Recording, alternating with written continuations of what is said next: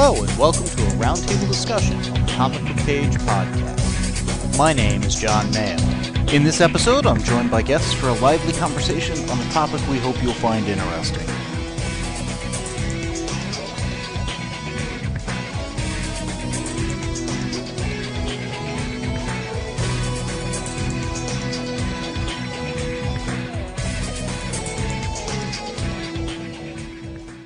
In this episode, I'm once again joined by Kay Kellam. We're going to do another TV discussion. How you doing tonight? I'm doing very good. How are you? Doing all right. Now, in this episode, we're going to be talking about the 6th season of The Mentalist. We have not done episodes on the first 5 seasons, nor do I think we have any intention of doing that at this point. No, I think what we'll cover from the first 5 seasons is the Red John arc, if you will. Yes. To me, this is a case study in serialized narratives and kind of the big bad or the overarching premise. We've talked about a number of times how in some shows they have that distinguishing. Some episodes are just, they've got to do the episode of the week. Others are part of this is the overall arc, the story that really matters in the big picture. With The Mentalist, which is a procedural TV show, it's been on, obviously, 6 seasons, around a mentalist, Patrick Jane, who basically can do cold reads, kind of predict what people are thinking, do hypnosis, essentially mind games and such like that. He started out working in carnivals as a psychic and moved his game up, if you will, into a more, I don't want to say legit, but a more mainstream, more high-paid venue. Exactly. Carnival psychic, fake psychic, to life coach sort of a thing. Yeah. Helping people commune with the dead, all that kind of stuff. Mm-hmm. He, in the backstory before the series starts, winds up basically ticking off a serial killer. Oh, this guy is not that big of a deal. He's not, whatever. And the serial killer responds by killing his wife and daughter. He then responds by basically giving up his whole thing and devoting his life to tracking down this killer. Yeah, he outed himself as a fake psychic and went to work for the California Bureau of Investigation. A state version of the FBI that doesn't exist. Yeah. But it allowed them to do kind of police procedurals with him as a consultant who can do just wild shenanigans. And that was my favorite part of the show from the pilot on. Well, the pilot set it up beautifully because he is brought in, or they're wrapping up a case. He's making tea in the kitchen of the house where this thing is happening, talking to the wife, basically explaining, I think it was like the husband had committed adultery, he'd done all these terrible things or whatever, and accidentally goads the wife into shooting the husband. And it's like, ooh, that didn't go well, but this is the kind of guy who, with those sorts of things, can happen. Yeah. Yeah. He's a loose cannon in many respects, and it's fun to watch because of that. He's also highly intelligent, very observant, just kind of knows what's going on, very manipulative also. Yeah. So they do that for 5 seasons, and the arc periodically is what's going on with Red John, the serial killer. Well, and I'll admit that from the pilot, I kind of thought, Red John had been captured, or Red John was a past tense. They were still hunting for him. Yeah, and I guess that was the part that when I first saw the pilot, I didn't fully grasp. My recollection is Cho or Rigsby had brought him back in, even though he was still kind of on suspension or whatever, because this thing might tie into Red John. Yeah, and see, I had just thought that Red John was a catalyst for a change of life. I hadn't considered Red John to be a ongoing, we're just gonna keep seeing him. But that's kind of the first question or dilemma, I think, with this sort of a thing. When is something, or when should something be part of just the premise, the springboard, the launch pad, versus being part of the ongoing concerns? Yeah, and we picked up the 6th season on DVD of The Mentalist, because I watched it as it aired. Well, and I've got most of the other seasons. I got to make sure that I've got the 5th. I know I've got the first 4 at least. Yeah. But you had missed a few episodes of the 6th season, and I apparently had failed to record them and get them to you, so we picked it up. And one of the special features is Patrick Jane, redeemed, recovered, restored. And they reveal the mythology of Red John. And it was interesting because they go into why they ended it when they did, and it was in the middle of the 6th season, about in the halfway point. And then they kind of jump forward 2 years and then pick up and move forward. And we can go into whether Red John should have been an ongoing aspect of the show or not. I think your point that it was a catalyst for him and could have just remained that makes sense. But one of the things they bring up in that featurette is if all they were doing was the crime of the week, there are a ton of other shows that do that. Yeah. What makes this show stand out? Yeah. And they chose to go with The Hunt for Red John, whereas I think part of what makes the show stand out is Patrick Jane. Definitely. The loose cannon, he does wild things. The shenanigans of Patrick Jane and just the what will he get up to, what will he get them into is, for me, what makes the show stand out and what makes me tune in each week. Mm-hmm. You know, in the 6th season, there's one episode where at the very end, they've got the guy in the proverbial interrogation room, and Patrick Jane is sitting opposite him as the guy is doing kind of the rundown of what's happened. And Patrick Jane pops out with, "But what song was the marching band playing?" That, I thought, was a great scene for a couple of reasons, one of which was the actor he was playing against, very talented guy, Charles Measure, who we've seen in some other stuff, and we need to do an episode, I think, at some point on This Is Not My Life. That was a great show out of New Zealand. This was one that we just lucked into, and this is what this actor was from. Yeah. And it's brilliant. But basically, at that point, Patrick Jane, you know, when he's asking that question, it's got like, how did you know about the marching band? Because earlier in the episode, he's like, I'm going to need all these things. And somebody's like, a marching band? It's like, yeah, trust me. He had set it up to where the guy is basically on the run and kind of channeled down a certain path or whatever. Mm-hmm. It's like, oh, well, you know, okay, at this point they've lost me. I can go where the loot is. Yeah. I can go, you know, where the evidence they need to find is. And they're just getting led straight to it. Yeah. Yeah. And when he asks what song was the marching band playing is when the guy finally starts realizing he got set up to lead them to the evidence. To me, that's the classic mistake of more the new Mission Impossible than the original. But it's kind of thumbing your nose at the villain that you've just completely... But it's very Patrick Jane. It is. It's also incredibly foolish. Now the guy has somebody to seek revenge on versus wondering what the hell happened. Very true. But it's also the point at which the audience gets told, because in the case of Mentalist, they don't always tell us until the end. Oh, by the way, this is what Patrick's really been up to. Well, again, there are some shows, like you said, that do the flashback reveal at the very end. It's like, okay, here we've seen the crime, we've solved the crime, but let us put the pieces together in case you want to see if you got the answer right or if you're confused. And some shows do that better than others. Mm-hmm. With this one, they did pretty well, but I like it better when they don't need to quite telegraph as much or reveal as much. It's a little clearer as you go. Yeah. First half of the season, they build up the whole, there are only so many people that could be Red John. We're going to narrow it down. We're going to find this. And they were so heavy on arc episodes. Mm. And to your point of, you know, do we care about this or not? Should this have been a part of the show? They'd been doing so much of this over the couple of seasons that, frankly, I was tired of it. It was played out. It was becoming almost all the show was about, other than a background element. Yeah, well, and that's the thing. By the time they said we've got narrowed down to 7 people, I was practically rejoicing with does that mean only 7 more episodes of this plot line and I'm rid of it? But for something that was baked into the DNA of the show, moving on beyond that, is interesting, and that's a lot of what they talk about in the featurette. They wanted to see what would happen with the character, where he would go, and it allowed them to almost reinvent the show while staying true to what it was. Well, and that featurette intrigued me because they referred to Red John as Patrick Jane's great white whale, which I hadn't really thought of him as.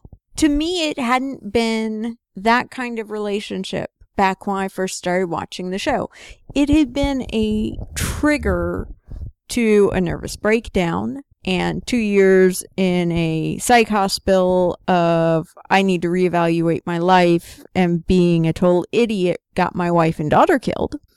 And I now need to stop being a con man and a fake psychic and change everything. I think where it changed from the great white whale to an ongoing active concern of the series was when it went from are there any clues to Red John actively interacting with Patrick Jane. Yeah. If it had just been the trail's gone cold, oh, we think we've got some new leads, nothing more. Yeah. If it had just been a background investigation, but it became the A plot line a number of times. Yeah.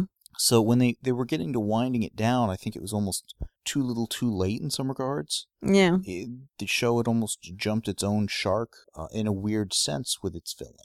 And I guess that was the thing. To me, Red John was never an interesting or compelling villain. I enjoyed the procedurals. I enjoyed the weekly episodes so much that I was okay forgetting about Red John for weeks at a time. Well, if you think about it, the Red John thing was a little bit of a flawed premise. It was a guy who was basically a mass murderer, fine, but he was petty. He got insulted by a random guy on TV. Yeah. And sought vengeance. And then kept seeking vengeance. And it's like, really? Yeah. And then they did a number of other odd things in there where they built up this whole society of corrupt cops and all of this. It went from just being a killer to this whole conspiracy to, oh my God, what's going on? They took it to crazy proportions. I think there were a lot of great ideas that just went awry in this writing room for a number of reasons. And it's surprising because Bruno Heller, the writer, lead writer and creator of the show, I think is a very talented guy, as witnessed the fact the show's been on 6 seasons, getting a 7th season, and is a very inventive character of Patrick Jane. The surrounding cops are fun and good. It's well constructed, but again, a couple of misfires, particularly around the whole Red John stuff. And then when they went to the mid-season, okay, that gets resolved, definitively so. Yay! And there was much rejoicing in my TV room. It's like, okay, that's done, now what? Boom, 2 years later. And now we have put a moratorium on putting the word red or any variation of the color red in the episode titles. Yeah, after doing that for 100 and some odd episodes, I'm sure that got tough.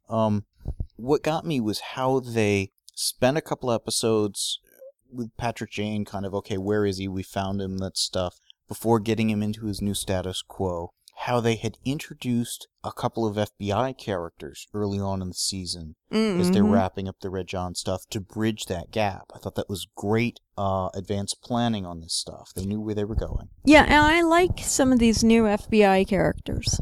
The lead guy of Rockman Dunbar, his character is Dennis, I forget his character's last name. He's the lead FBI guy that he deals with, and he's a smart guy, is trying to manipulate Jane. Of course, that doesn't go well. It's a hard guy to manipulate. But there's a good dynamic there. And they bring in that character, another FBI agent who would help track Jane down. They're the senior members of this FBI team. Jane is now a new consultant. Cho has been on the FBI for about 5 months, so kind of mid-level there. And then they bring Lisbon back in, who had been leading the CBI unit. So they almost invert the power structure. Meanwhile, they've taken out Wayne Rigsby and Van Pelt. Grace Van Pelt, who had been the more junior members of the team. And now we've got different people who don't know what Patrick Jane is going to do in some of these crazy situations. Mm-hmm. Can they predict it? Can they control him? Can they do this or not? Well, at one point, because they're now the FBI, so they're now open to the whole country. Patrick is in New York, I believe. And they're allegedly watching his every move. They're not going to let him out of their sight because they don't trust him. despite this deal. Nor should they. They have, yeah, exactly. And he slips the leash, as Jane is wont to do, and he goes off and he does what he wants to do, and he decides he's ready to come in, and he does it in what I would consider to be typical Jane fashion. He gets a can of spray paint and paints a really huge arrow, as I recall, on the pavement, and I think he even paints Jane. It's his name, Jane, with an arrow pointing to where he's sitting as he's getting, a hot dog or something. And he just sits there and waits for their tech guy to spot it on the satellite and send a car to pick him up. It's like, they're going to be looking for me. I'll make it easy. I'm going to be here. I'm not hiding. And that's the beauty Jane. of the show, is that character is so unique in that respect. I cannot think of any other character on television that does that kind of antics with that kind of charm. Mm-hmm. Well, and that's, again, I think why the show has stuck around, but also why they needed to, and they mentioned this in the featurette, change up the dynamic with the new team members, is it had gotten to where all the people he worked with for 5 years pretty much knew what he was going to do. Well, and you pretty much knew who was going to work with him, who was going to cover for him, how people were going to react to it. Who he could push how far and in what ways. Now he's under a totally different power structure, shorter leash in some respects, not so short in other respects. Lisbon's no longer his boss. She is now freed to enjoy the insanity versus having to clean up the mess. Yeah. And again, it changes the dynamic by keeping the same story elements in play. Mm-hmm. You got to have somebody leading the team. They've got to clean up after Jane, but now it's somebody different. Yeah. You've got somebody who's just totally, what's going on with him? I'm lost. I'm confused. How did he do that? Why is he doing what's going on? That aspect is now a different character than it was. Well, and I think Lisbon has a few scenes where she's kind of commenting to people on it does look different from this perspective. It does feel different from being in this angle. It's a lot less stressful, I imagine, from having to clean up to just sitting back and enjoying the chaos. Yeah. The other thing they do, though, when they move all this, is the CBI group was under investigation, so they bring in FBI agents. For some crazy reason, they picked Austin, Texas, as to where these people were based. I know. We're sitting here in Austin, Texas, where we live. Now, after the 2 episodes where they find Jane, where he's been hiding on an island for 2 years, whatever, and they bring him back. The show is now based out of Austin, Texas. They do get the skyline. They get the skyline, and based on the shot we see out the glass windows and stuff of the FBI, I'm thinking that their location is essentially on the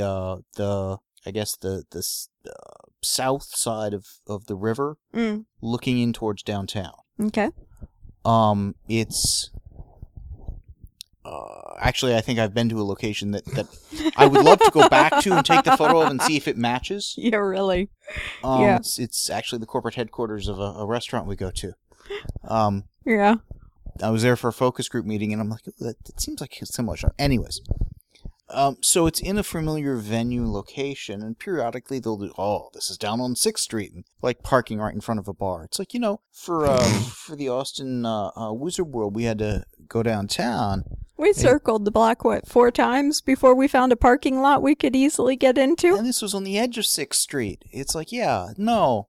The part that really got me, and frankly has radically had me rethinking my opinion of the show. I was going to say radically lowered it, but that's not entirely true. But it certainly makes me a lot less... Their magical travel agent? Yeah, their magical travel agent. It makes me much more reluctant to believe anything they say. They had one episode where Rigsby and Van Pelt, who are living elsewhere now, have been brought into Austin. They're helping out. Van Pelt, she gets taken. Okay, she's captured by somebody they're going after. She is taken to Santa Fe, New Mexico, by car. And within the day or so, they figure out what's going on. They've tracked it down. Okay, we've got to get there. She could be in imminent danger. We'll take a helicopter. We'll be there in an hour. Yeah, right. And meanwhile, I think it was Rigsby and Jane were driving to Santa Fe, New Mexico. Now, I'm not going to claim to be a geography expert. My knowledge of Santa Fe is it's in New Mexico. That's really all I need to know. It's outside of Texas. It's over a 12-hour drive. Just to get outside of Texas. Yeah, pretty much. An hour by helicopter? Is this Airwolf? What is this?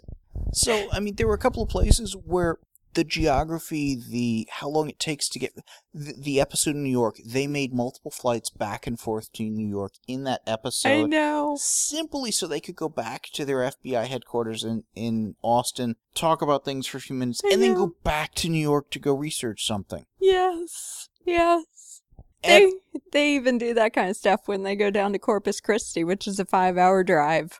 California's a big state. Sacramento, where they were based from, okay, maybe it takes a little while to get... It didn't really bother me that much. I guess because I haven't done the drive up and down California as much as I've gone across Texas. Well, and mostly with the ones out of Sacramento, they were staying within Northern California. Very rarely were they venturing down to San Diego or even Los Angeles. And rarely were they doing multiple commutes back and forth. Yeah. It's let's go down there, let's deal with it, okay, let's go back. Yeah. Whereas here, why was this particular group out of Austin doing something over in New York, over in Corpus Christi? Do they not have FBI agents there? Yeah. CBI, maybe it's a small organization, still, fledgling one or something. I can buy that. It just threw the suspension of disbelief into a very bad state when they're doing things that it's like, I just don't think this makes sense. I mean, they have one thing where somebody gets dropped off on the edge of town, and it looks like they went to the edge of, I don't know where they filmed this. I'm assuming L.A. I'm assuming. Because it's got that hilly, mountainous, windy road kind of edge of town sort of a thing. Like you might have outside of San Diego or L.A., not in more or less the flatlands of Texas. Yes, we have the hill country. It's not like that. Yeah, really. So, again, being local to the venue they claim to be in, that one has just kind of driven me a little bit up the wall, particularly the whole Santa Fe bit. But it's added a new dynamic to the show with the new cast members, the new location. Now, I will say, when they had an episode that went down to Houston, they got one part exactly right. Almost every street they drove on was under construction. Yeah, it's funny. I live on the south side of town. I work on the north side of town here in Austin, and I've got about an hour commute. Yeah. And it's like 15 miles. Yeah. So if they try to get anywhere fast, I'm surprised. It's also because they've changed up the roles of the characters, opened up the relationship dynamic between Jane and Lisbon, let that go forward to a good degree, leaving the episode off at a very interesting point for kind of their swan song season, which I guess is going to be, 13 episodes, 10 episodes? It's like a half season. A half season starting up the end of November. And I believe Bruno Heller's referred to it as kind of an encore, if you will. And it's odd because, again, they've gotten past the white whale. They've solved what arguably was the end game for a typical series, successfully moved past it for half a season, changing up the dynamic, reinvigorating things, giving a couple of characters a really nice closing, okay, they get on with their lives. Well, and I really liked that Rigsby and Van Pelt rode off into the sunset. For me, that was a good place to put them. Well, we'd seen how their life had progressed. Do they want to go to the FBI? Do they not? They get brought back. They get a clean exit from the series, and a reasonably heroic, but not super heroic one. Well, but I can see where thought was given. Do we kill them off? Are they just another notch on the killer's bedpost, if you will? And instead, they fought the good fight. They suffered a bit in the fighting. They've got 2 kids, and they rode off into the sunset with the kids and settled down, and it was a really good, realistic place to put those characters. Well, it was respectful both to the characters and to the audience who had been dealing with those characters for 5.5 seasons. Mm-hmm. To not just, yep, they're gone, okay, we're done. Yeah. To spin them down gracefully, I thought was really appreciated. Yeah. A lot of times a character just leaves a show and poof, it's as if they were never there. Yeah. Yeah. And, they've... other shows have done that a couple of times, and it's really kind of annoying. Particularly when they go with no explanation. Well, and I mean, Rigsby and Van Pelt were, I almost want to say, interchangeable team members in terms of Rigsby, Van Pelt, and Cho all had similar-ish skill sets. They could be in the office, they could be out in the field, they could do what was needed. Well, the original crew was basically, you've got Jane. Okay, he's the unique one, granted. You've got Lisbon, the leader of the team. You've got Cho, the stoic professional. You've got Rigsby, the naive new one. And then you've got Grace Van Pelt, who later got more of the cyber security and all that kind of stuff, but was also the naive new one. And Rigsby and Van Pelt were good foils for Jane because he would be doing all sorts of crazy shenanigans. And they're like, well, should we help him? Should we not? You know, kind of deer in the headlights almost. Cho would just take everything with a grain of salt and just move on. It's like, you know, I'm not going to try to stop him. That's a fool's errand, but I'll corral him. Hence, he made the most sense to hang on to when he moved to Austin.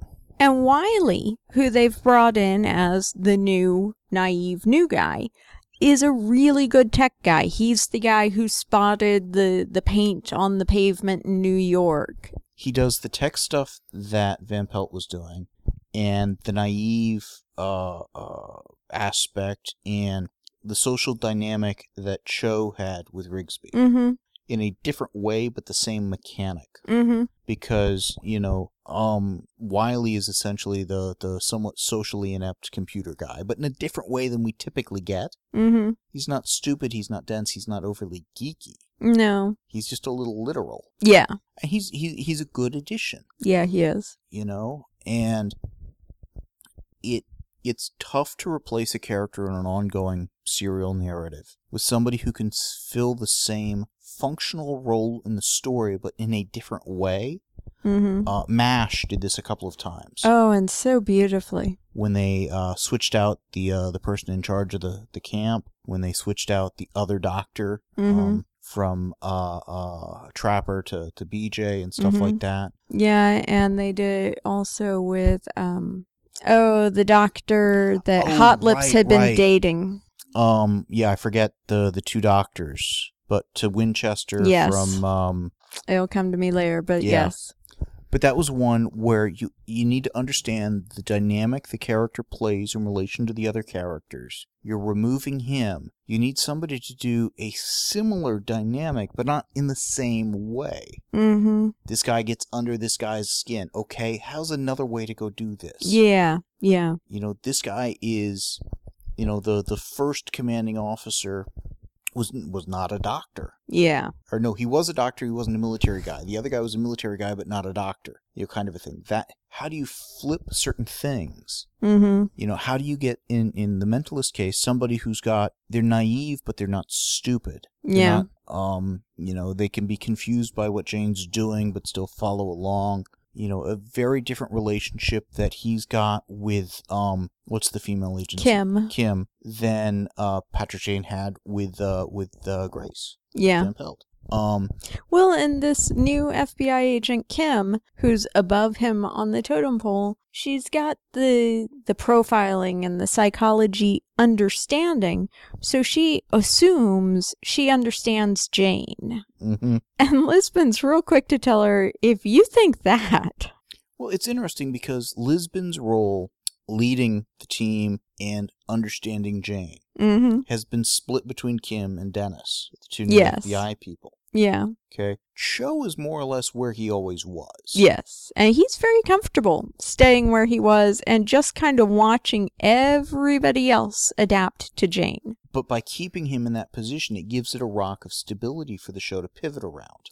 Well, and it's funny because he's adapting to being in the FBI. So it's not that he has nothing changing in his life. It's that he's the only one not adapting to Jane. Well, but he's even been in the FBI for a couple of months after being trained at Quantico, whereas Lisbon's just kind of been pulled in. Lisbon was one of Jane's terms for working with the FBI. So she's now the low end of the totem pole, even under Cho. Yeah. In many respects, whereas she was at the top. So her position has been inverted, yet whereas those people in that position of Rigsby and Van Pelt early on, low men on the totem pole, also knew little about Jane, she knows the most about Jane out of the whole shebang. Yeah, well, and early on at the FBI, they're having a meeting about a case, and as I recall, Jane just kind of walks out, and the meeting keeps going, and Lisbon kind of looks around and says, well, if Jane's not here, then why am I? Yeah, you hired me to be his wrangler, essentially. He's missing. It's like, oh, we'll find something for you to do, kind of a deal. Yeah. It was interesting. The other change they made was in the physical set, because they no longer have the CBI location. We've got this new FBI location. Mm-hmm. Big glass windows out looking towards the city. A fishbowl for a conference room. We've got an interrogation room that's more or less kind of what they had before. The break room's a little bit different. Again, the same functional things, but a much bigger open area, because I think they realized what they had in the CBI was probably a much more realistic law enforcement kind of an office, but a smaller table to work around, desks that were scattered that didn't really lend themselves to kind of the ensemble shots I think they want. Well, and it was kind of a narrow corridor set before. Yeah, it was more rectangular. This is bigger open area. Mm-hmm. You know, lots of big monitors to go look at, you know, things to see in the background and whatnot. I've got to imagine that when they realized they were going to revamp the show this way, that their directors, their set people said, hey, can we do this? Yeah. And frankly, that would have been a great feature for them to have included on the DVD set. It would have. It would have been nice. When we were rethinking it, here's what we did and here's why. We always had problems with these kind of shots in here, doing this, whatever. We're going to go do this new set, so we're going to set this up for these purposes. I would have loved that. I mean, I'm a process junkie, I get it, but these are the kinds of things that with an ongoing serial drama narrative, be it in TV, movies, books, comics, whatever, the more thought you put in, the more you understand, the better story you get. Well, I noticed in the current season of Person of Interest, you know, their office has been moved onto basically a retired subway car. Mm-hmm. And I noticed they're using one of the glass windows the same way they were using one of those glass, I would call it a whiteboard. The equivalent of the murder board that we get in most procedures. Yeah. But I just found it entertaining that a window so perfectly mimicked that glass murder board as it's here, it looks the same, it functions the same, kind of a poor man's substitute. But I think that's another example where they had essentially a small corner of a library. Yes. To work with for some of these shots. Now they've got somewhere they can go, you know, play with the dog outside of the train. They've got the train for the workplace. If they want the more confined space, they've got it. If they want a bigger open area, they've got it. Well, and I've never been sure why so many shows switched from an actual chalkboard or whiteboard or whatever they were using to these glass, clear, wipe-on, wipe-off boards. What prompted I think it makes more sense to write on something that you can see through and thus is harder to read at a lot of angles. Yeah, I've often wondered about that too, because the see-through, it's like it's harder to read. Yeah. But I think visually, from a cinematic point of view, it may work better. But that's the sort of thing I would love to hear people who are in the industry who deal with these things. What are the particulars about it that make it easier or harder or just better to work with? Mm-hmm. The fact that there are so many kind of visible computer screens all over the place in the new FBI headquarters with the Mentalist, and we really rarely looked over anyone's shoulder at a computer screen in the CBI. Yeah. Well, and as the 6th season got rolling after Red John wrapped up, you know, our parents had kind of tuned out of the Red John plotline. It was a very dark, morbid plotline, especially towards the end because suspects were dying off, and that just wasn't what they were looking for in escapism entertainment. And once that wrapped up, I was watching still, and I'm like, okay, it's gotten lighter. I think you guys, you know, it's going back towards that initial entertaining tone. They tuned back in, they fell back in love. And they said, you know, it's gone back to that tone of the early seasons. It's gone back to the antics. It's gone back to the... You honestly don't know if Jane's going to come out of the episode in one piece or not, because you don't know if he told the guys back at the office enough that they can watch his back. Well, it's gone back to basics in many respects. The difference is this time they have removed the dark aspect in Patrick Jane's character of hunting down this serial killer so he can kill him. Yeah. And they play with that beautifully over the seasons, where Lisbon's like, oh, we're just going to catch him. He's like, no, I'm going to kill him. Yes. But now that specter is over. It's 2 years later. He's had a little time to heal, get over it, move on with his life. And is then becoming a disruptive influence again in Lisbon's life and a few other people's. And has he learned what to tell, what not to tell? Where does he need to give them plausible deniability? Where does he need to tell them he's going to be so he doesn't get shot? Yeah, exactly. Little things. Yeah.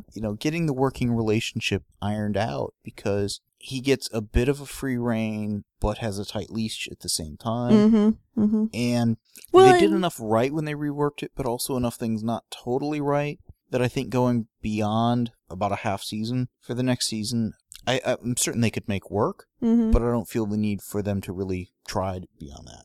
Yeah. Well, at this point, it is just a weekly show, and I don't know. It wasn't Wrapping Up Red John that did that for me. It was something else, but I don't know what it was. Well, at this point, the ongoing arc is Jane's relationship with Lisbon, and that to me is the end game. But to me, it didn't need an ongoing arc to be an ongoing show. I agree with that, but I don't think that's the common consensus these days. Most shows that last a couple of seasons, particularly procedural shows like this, have something that moves them forward beyond just the who did we catch this week. Yeah. Castle, it's the relationship between Kate Beckett and Richard Castle with, I'm trying to think of other procedurals we're watching. I guess the thing is, from the moment I first tuned into Mentalist, it always seemed to be simply Jane trying to redeem himself, because he knew if he hadn't been a con man, if he hadn't been a fake psychic, his wife and daughter would be alive. That was enough for me. I think most shows these days don't think that's enough. They need to have something else to differentiate themselves. Yeah. And I think with Jane, the character of Jane ought to have been enough. Yeah. They solve the cases in ways other people simply would not. Yeah. And other shows, Psych, again, fake Psych, definite tone and style. The Sean Spencer character is what made that unique. It used to be that was more than enough. Columbo, MacGyver, Kojak, The Equalizer, characters that just inherently gave the show a personality that reflected the lead. Yeah. These days, that's not enough. You've got to have that and some other mystery, some other thing to tune back into. And I personally, I don't agree with that. Yeah. There have been some shows that do a good job balancing the big bad with the episodic. Buffy, Angel, almost anything by Joss Whedon, I think, usually qualifies in that respect. Having the bigger story is good, but once it seems like you've got the weekly story and then separate a bigger story, and they tangentially touch, that's where you get into problems, I think. Yeah. So it's interesting. I mean, I would not mind if The Mentalist continued, but Bruno Heller is also the lead guy on Gotham these days. Well, and there's part of me that wonders how many ideas were there either for criminals or crimes that they couldn't use on Mentalist for one reason or another that just kind of got filed away, and now we're seeing over on Gotham, whether we realize it or not. Well, Gotham is more about, frankly, the villains to a large degree, whereas The Mentalist was always just about Jane. Yeah. And there are other shows I have seen where they take the classic murder mystery and feel they've got to put that new twist. Person of interest, is this the victim or the perpetrator? And I love that twist. That's great. I will admit. With Jonathan Creek, a BBC show, it is, or was, because it's more or less been off the air for a while, although they did a recent series. These are literally impossible crimes. And it's almost the inverse of a Sherlock Holmes thing. If you take out the impossible, kind of a thing, the solutions to the crimes there are so, you've got to be kidding me, Mm-hmm. but make perfect sense when the butler did it scene, the reveal happens. Mm-hmm. You can do shows without the need of that big arc if you've got a unique identity and clear vision for the show. Mentalist, I think, has that. They just felt the need to go both down the Red John path and now, continue on beyond that. And it's fun seeing the post game, if you will. Yeah. He's resolved that. He's moved on. To me, for the show to really end for Patrick Jane, he needs to be back in a healthy life state with a stable relationship, which is where his path started before the series started. In other words, before Red John came into the picture. I'm just trying to imagine Patrick Jane in an actual healthy life state with what we know of the character, which, a con man, fake psychic. It's an entertaining concept. Stable relationship with Lisbon. True. Off the hook, but still on the payroll of the FBI. Yeah, well, and that goes back to what I was saying from the pilot on. I always thought the entire point and journey of the show was Jane redeeming himself. Mm-hmm. But I think they confused premise with ongoing concern. Yeah. The premise of Batman is his parents were killed in front of him. If an ongoing concern with, I've got to still solve this crime, that gets old. Yeah. What motivates the character versus what is the character doing? Yeah. And it's a tough thing, and these days a show going, 6-7 seasons, it's pretty impressive. It is. Yeah. And I mean, I love Mentalist. I love the characters. It's one of my by appointment shows. And given it's a Sunday night show, usually that's saying something because it's a fluctuation based on sporting events start time show. I'm going to be curious where some of these actors go after this. Mm-hmm. Specifically, the one who plays Kendall Cho. He's been doing he's a great character, and I think the actor's capable of a lot more than he's doing there. Mm-hmm. And I want to see where he goes next. That actor's name is Tim King. Tim King, thank you. Mm-hmm. And the other one is Rockman Dunbar. Rockman Dunbar was on Prison Break. That's why I know him from. Never watched that, so okay. I really enjoyed him on that. He's come on strong. He's done a really good job with this character. He's a good actor, and I'd like to see what he does next. He did 29 episodes of Sons of Anarchy, which... Again, don't watch that show. No, I had no idea. I'm just trying to do a quick little IMDb on him and see if there's anything else. Yeah, 40 episodes of Prison Break, which I knew him from.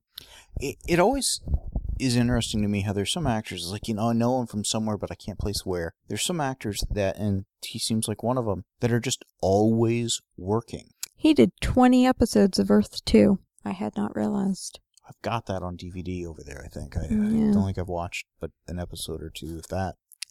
Amanda Rigetti, Grace Van Pelt, has done a Chicago PD and a Chicago Fire since The Mentalist, but nothing else. She was also in the first Captain America movie. She was. She was in the first Avenger. I don't think she's been in any of the Marvel movies since. Not that I'm seeing. She did a few TV movies during The Mentalist, but I don't see anything else since The Mentalist. It's got a strong cast. They're all very talented, and I'm sure they'll do a lot of great things moving forward. It's just a question of, what and when. Mm-hmm. Owen Yeoman is in American Sniper, which comes out pretty soon, and he's got an episode of Turn, Washington Spies in season 2. Poor guy plays Benedict Arnold. Ooh, not a good sign. I know. I'm going to go out on a limb and say he becomes a traitor. I know. And he did 3 episodes of Extant, which he was very good in. Extant was a CBS event series that I keep trying to get you to watch, and you're giving me a blank stare. Yeah, I haven't watched. Halle Berry. Very good. That's the one. A lot of things to watch these days. Yeah, and we keep telling one another too, I recorded this for you, I recorded that for you, you need to watch, so it doesn't help. Periodically I go through stuff and catch up. It takes a little bit of time, but it's well worth doing. I want to say Robin Tooney was on the first season of Prison Break. Just going back to random. I'm thinking you're right. Yeah, she was. Prison Break's another show that I haven't watched, but a lot of those people are showing up on other places.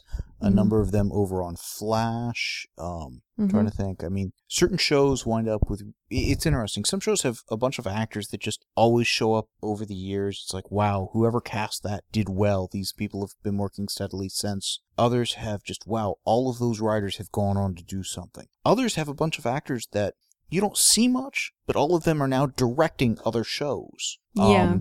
A lot of the Star Trek shows are that way.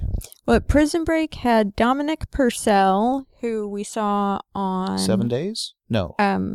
John Doe. Yes, John Doe, and we just saw him on either Arrow or The Flash recently. I forget which. Oh, he played Captain Cold. There you go. Flash. Wentworth Miller was just on... No, Wentworth Miller was Captain Cold. There you go. Amari Nolasco was on Rizzoli and Isles. Robert Knepper who was on Arrow and I think is going to be on The Flash. On The Flash.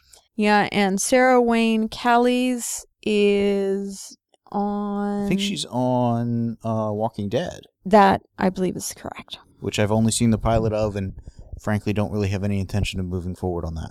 Yeah. It may be great, but I don't need to see zombies. Yeah, she has done 35 episodes of Walking Dead. So going back to just Prison Break had a fantastic cast. Well, it's interesting. There's a lot of comic book shows out, but there are also, I think, a lot of things that both comic book writers and other shows can learn from other things like ongoing police procedurals like The Mentalist and stuff like that for just how do you balance storylines and whatnot. And there are a couple I can think of that have done it better than others. Some that have done this, ooh, wow, didn't do too well. Again, Mentalist in many respects of the Red John did not balance the Red John arc with the episodic. But it's something that is so rarely done just about perfectly where it's like, wow, that's a show everyone should watch because they nailed that. Yeah. So... Well, and I mean, I watched Mentalist, like I said, by appointment as it aired, and I enjoyed it, but there was a part of me that just wanted to get through those early episodes of the season with Red John. Now, you watched the DVD over just a couple days. And I actually watched more of the season than I'd realized. I had missed sporadic episodes after they moved him to Austin. Okay. And not as many as I had thought. I think only about 4 or 5 of them. See, I'm just wondering if it viewed better on the DVD, which I think it might have. Because I think it got to a point where once it got to Austin, it really got rolling again. I think so, but I watched, again, most of it during the season, and it only missed a couple of things. What happened with Rigsby and Van Pelt, stuff like that. So when I was going through the second half of the season on DVD, it was, yep, watch that. Oh, I've got to watch this. Oh, watch that. Oh, got to watch this. So it was more kind of a fill in the gaps. Okay. Which gave a very different view on my my feeling of the relationship with Pike and Lisbon. Because when I was always seeing him, he'd always been introduced as they've met, they're in love, whatever. It's like, who is he? Yeah. Missing his introduction episode was probably the key thing. And it was a classic Jane con artist episode for capturing the bad guy. It was actually the one with Charles Measure. Oh, okay. The art heist thing. That's right. I forgot that which was a great episode, and an unfortunate one to have missed. Yeah. It's also interesting, though, that reminds me that one of the other arcs they did for the second half of the season was the human trafficking one. That was a really well done arc. It was a good arc for Cho. It was, yes. Because it was kind of the case he followed throughout the season, or second half of the season. Yeah. And had a connection with one of the victims, all this stuff. It really worked to humanize his character and play up kind of his strengths and such.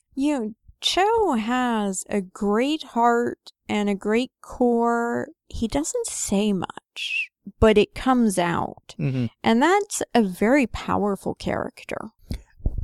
I think a lot of that is the actor as much as the material. Yeah.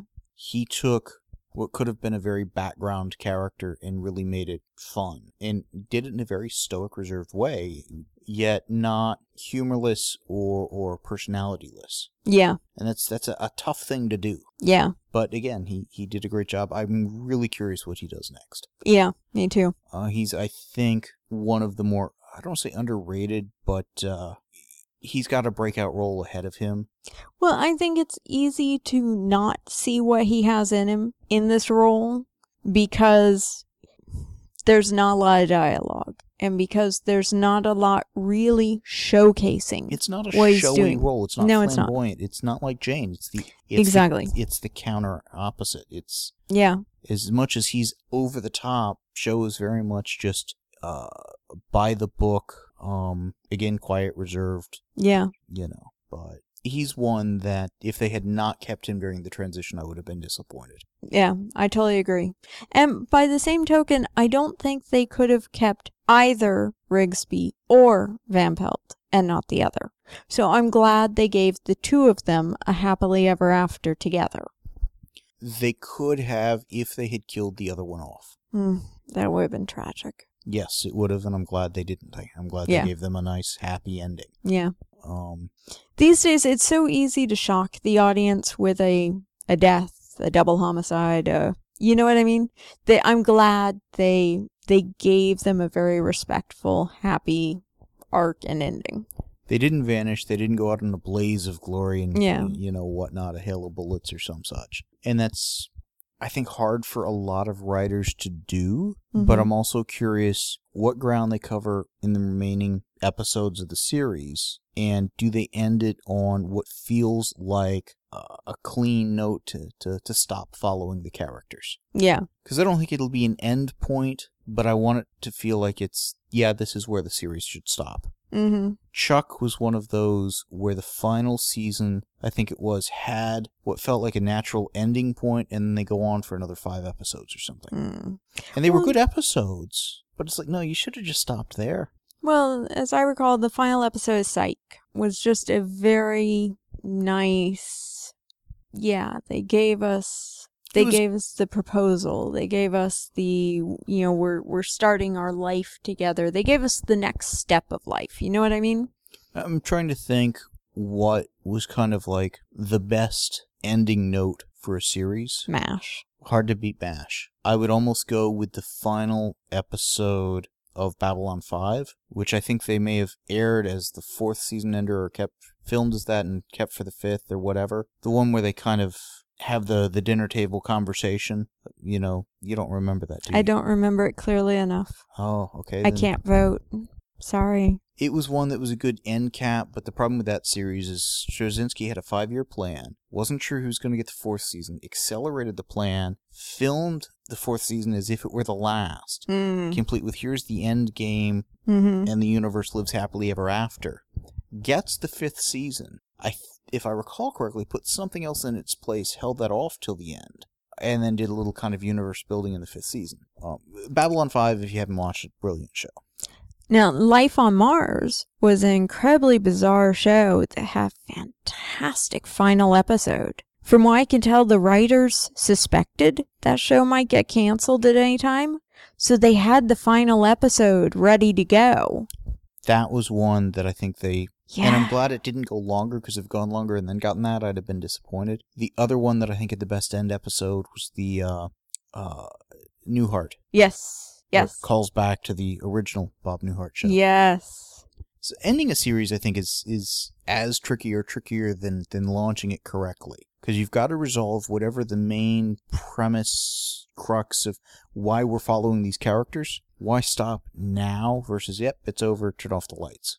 True, but Season 6 gave me hope that Mentalist is going to give me a good Season 7 and a good departure. I'm hoping because they know how many episodes they've got. They have a clear beginning, middle, and end to the thing. Individual episodes that all fire on all cylinders as their own. Anything that's like, we might do this someday. Pull out all the stops. Go out on a high note. Make it the best, 10 or 13, however many episodes it is, that it possibly can be. And make people think, wow, they really ought to bring it back. Yeah. And then don't. Yeah, well, yeah. I mean, they've dealt with Red John. He's told Lisbon how he feels. Mm-hmm. I almost want to say he's kind of cleaned up his soul a bit, and he's well on his way to that redemption and that becoming the better man I wanted him to be. Mm-hmm. He spent 6 seasons and allegedly 8 years doing what I wanted him to do during the series. Well, and if they can get him healed, if you will, Mm-hmm. and into that, okay, now he's okay. Yeah. He'll be doing the zany stuff, but not recklessly so. Yeah. Because he's still doing a little of that. He's almost at the point where he's come to terms with himself and where he's at. If they can accomplish that and tell some good, mysteries in the meanwhile, that's what I want out of the series. Yeah. So we'll see if they can do that. I think they can. Again, Bruno Heller, very talented guy. He's assembled a good crew. They've got talented actors. They've got all the things they need to pull it off. Yeah. It's a good show. Definitely worth watching. Anything else? Does that pretty much do it? That does it. Cool. The show notes and forum for this podcast can be found at www.comicbookpage.com under the podcast and forum sections of the website. Please email us at theguys@comicbookpage.com and let us know what you think of what was discussed in this episode. Thanks for listening.